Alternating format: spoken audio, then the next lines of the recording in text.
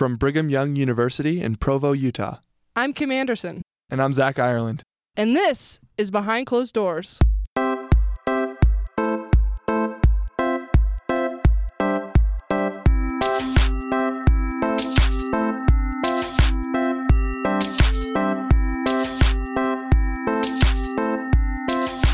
So we're happy to have Joshua Farr here. He is a straight, could I call you a straight ally? Is that...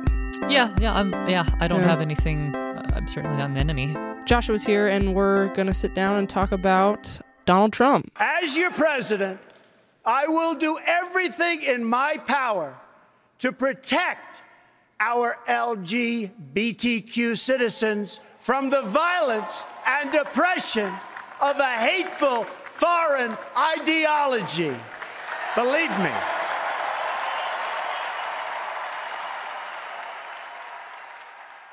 And I have to say, as a Republican, it is so nice to hear you cheering for what I just said. Thank you. When I heard him say this, I believed him. And I was really, truly so happy to hear a Republican presidential nominee say something to this effect, because it's not common. Yeah.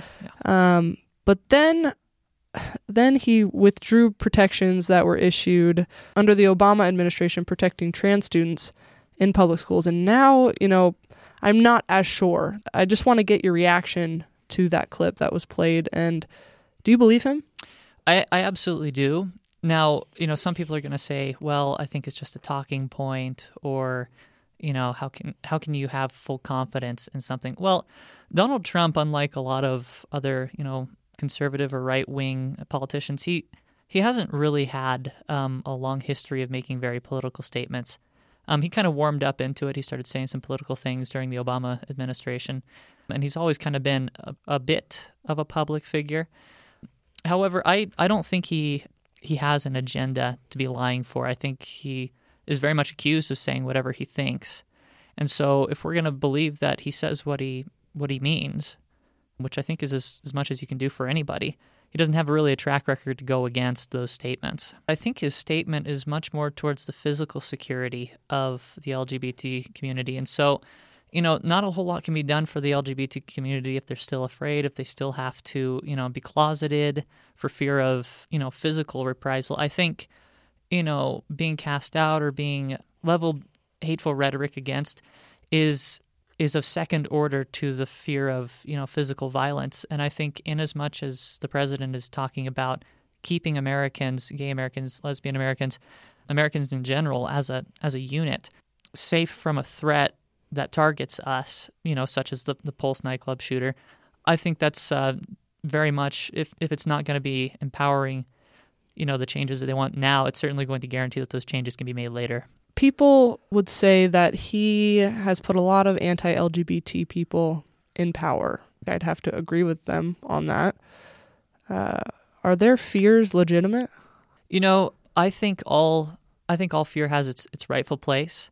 What I will say is that I would never choose a defense secretary based on his feelings about LGBT issues. If we're getting these people in for education or defense or for press, we should be doing it because they're experts at those things, not evaluating them on their beliefs on what is really not a fringe issue. It's rather relevant these days, but it's not their area, and I don't think they should be evaluated for those things when we're looking for somebody who's supposed to be an expert in an area. What about like his vice president or Steve Bannon? Yeah, vice president. That's different because obviously we kind of evaluate that person as if they were going to be president, because they very well might become president.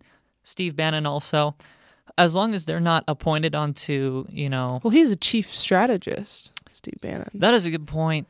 That, to say that it's not going to influence things is a bit optimistic, maybe a little naive. If indeed this person is, there's a lot of accusations that get thrown out there, like we've heard that, Trump is anti-LGBT, and sometimes that, it just doesn't seem like, for instance, in light of the clip that we just listened to, that doesn't seem to be the case. Mm-hmm. We can make assumptions about the way people act. We can make deductions about the way they've acted in the past and say they're going to keep acting in the future. But I think that there's enough voices within the panel that you can have sort of a balancing out of strong ideas. I know that there are people, Mr. Trump himself, who attends weddings for gay individuals. I think that those influences will balance out. The idea that we're going to get fully well-rounded, perfectly balanced experts in these situations it's very optimistic. I don't think it's something that I would pursue if I were making decisions. I think it's fair to say that LGBT rights are not their main priority right now. Their main priorities are national defense and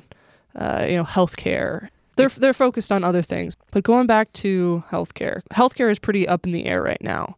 This is particularly important for trans people who often need gender-affirming healthcare. Right. Taking away Obamacare will remove protections for LGBT people, and it seems like Republicans can't really agree on a replacement right now. Yeah. And when that is replaced, do you think that a Republican majority House, a Republican majority Senate, a Republican president will really care about these protections for LGBT people? Well, myself, I'm hearing protections, and I want to distinguish what's a protection, what's kind of more an enablement. I understand that these people believe that they, are in a state alien to what they really are, and surgeries or such, those strike me as an enablement rather than a protection per se. What do you mean by enablement?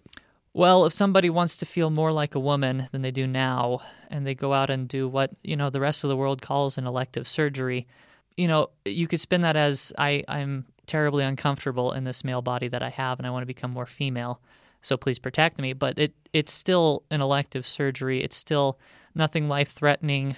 And I understand that there's, emotional strain that happens there. Those things are hard to quantify, but they're certainly not life-threatening. They're certainly very much still elective.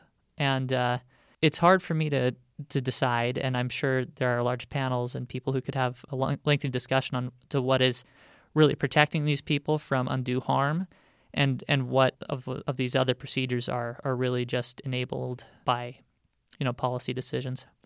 So his Supreme Court pick, Neil Gorsuch, he's pretty conservative guy, and he could potentially have more Supreme Court picks in the future with Justice Ginsburg, Justice Kennedy. They're getting pretty old, and I suspect he'll have a few more picks throughout the duration of his 4 years in office, and potentially 8 years. This could mean a pretty big leaning in the Supreme Court. Do you think that it's a possibility that they could try to rescind the same-sex marriage laws that were passed? Well, I'm certainly not somebody who's going to go out and argue that they need to be changed, but some of the Obama actions that have been changed, and I say Obama as in the era, not so much the man himself. It was definitely the Supreme Court responsible for that. There was hubbub about the way it was done.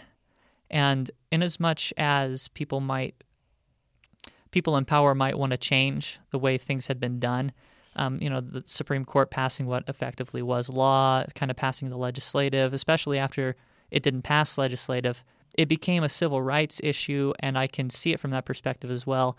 But if they did try and rescind those things, go back on them, I would say that they would happen in terms of this is how it's meant to be done. We shouldn't be misappropriating so a legislative better power. Process. A more I legal think it would process. rise out of process-type concerns rather than the policy itself. I think the issue is very much decided that gay people will get married these days in the United States, and I don't think that that's really going to change.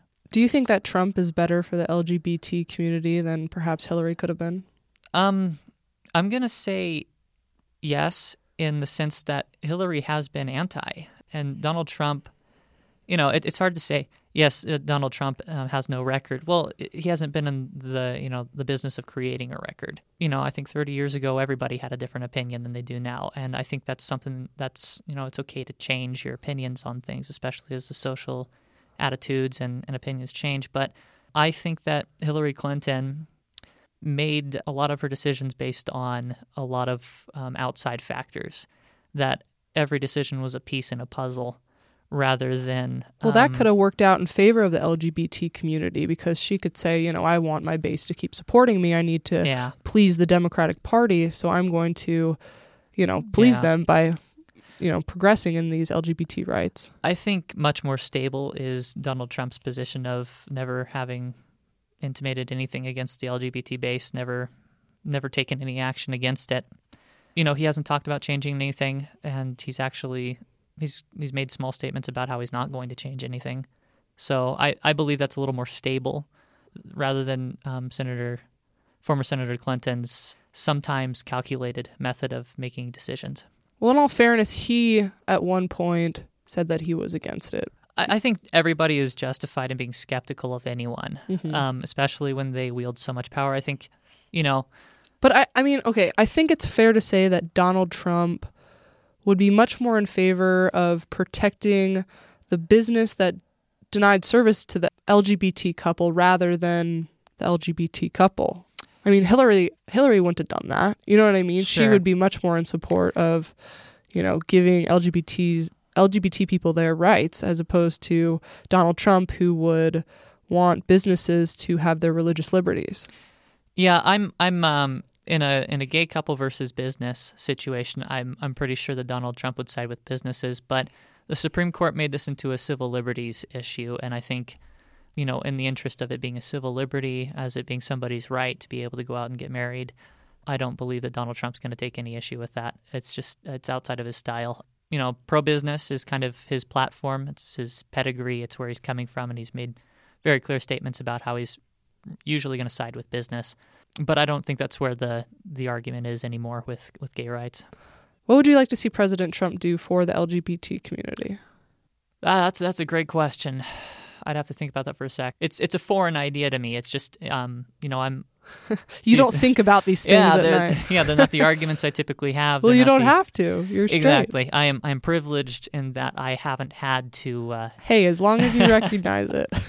Yeah, as long as I check my privilege. There you go. I believe that everybody should be allowed to get the same sort of jobs. Everybody should be treated the same way. People are getting married all the same.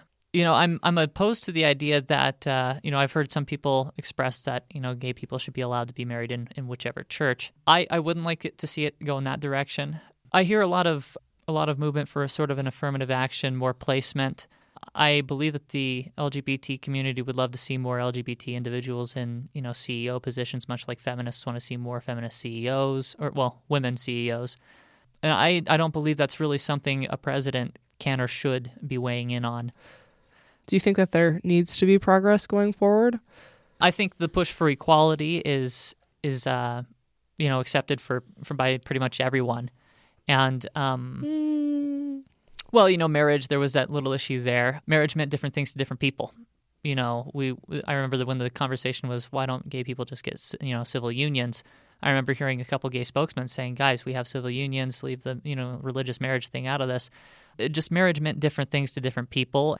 With LGBT issues, yes, they're important. I think getting into other planets are important. I think it'll do fantastic things for the human race. I think it'll, break down, racial tensions, wars and such. It'll obviously bring a lot more of that in the future, but I think it's a unifying cause for humanity. Now, do I believe that it has to be done right now? No.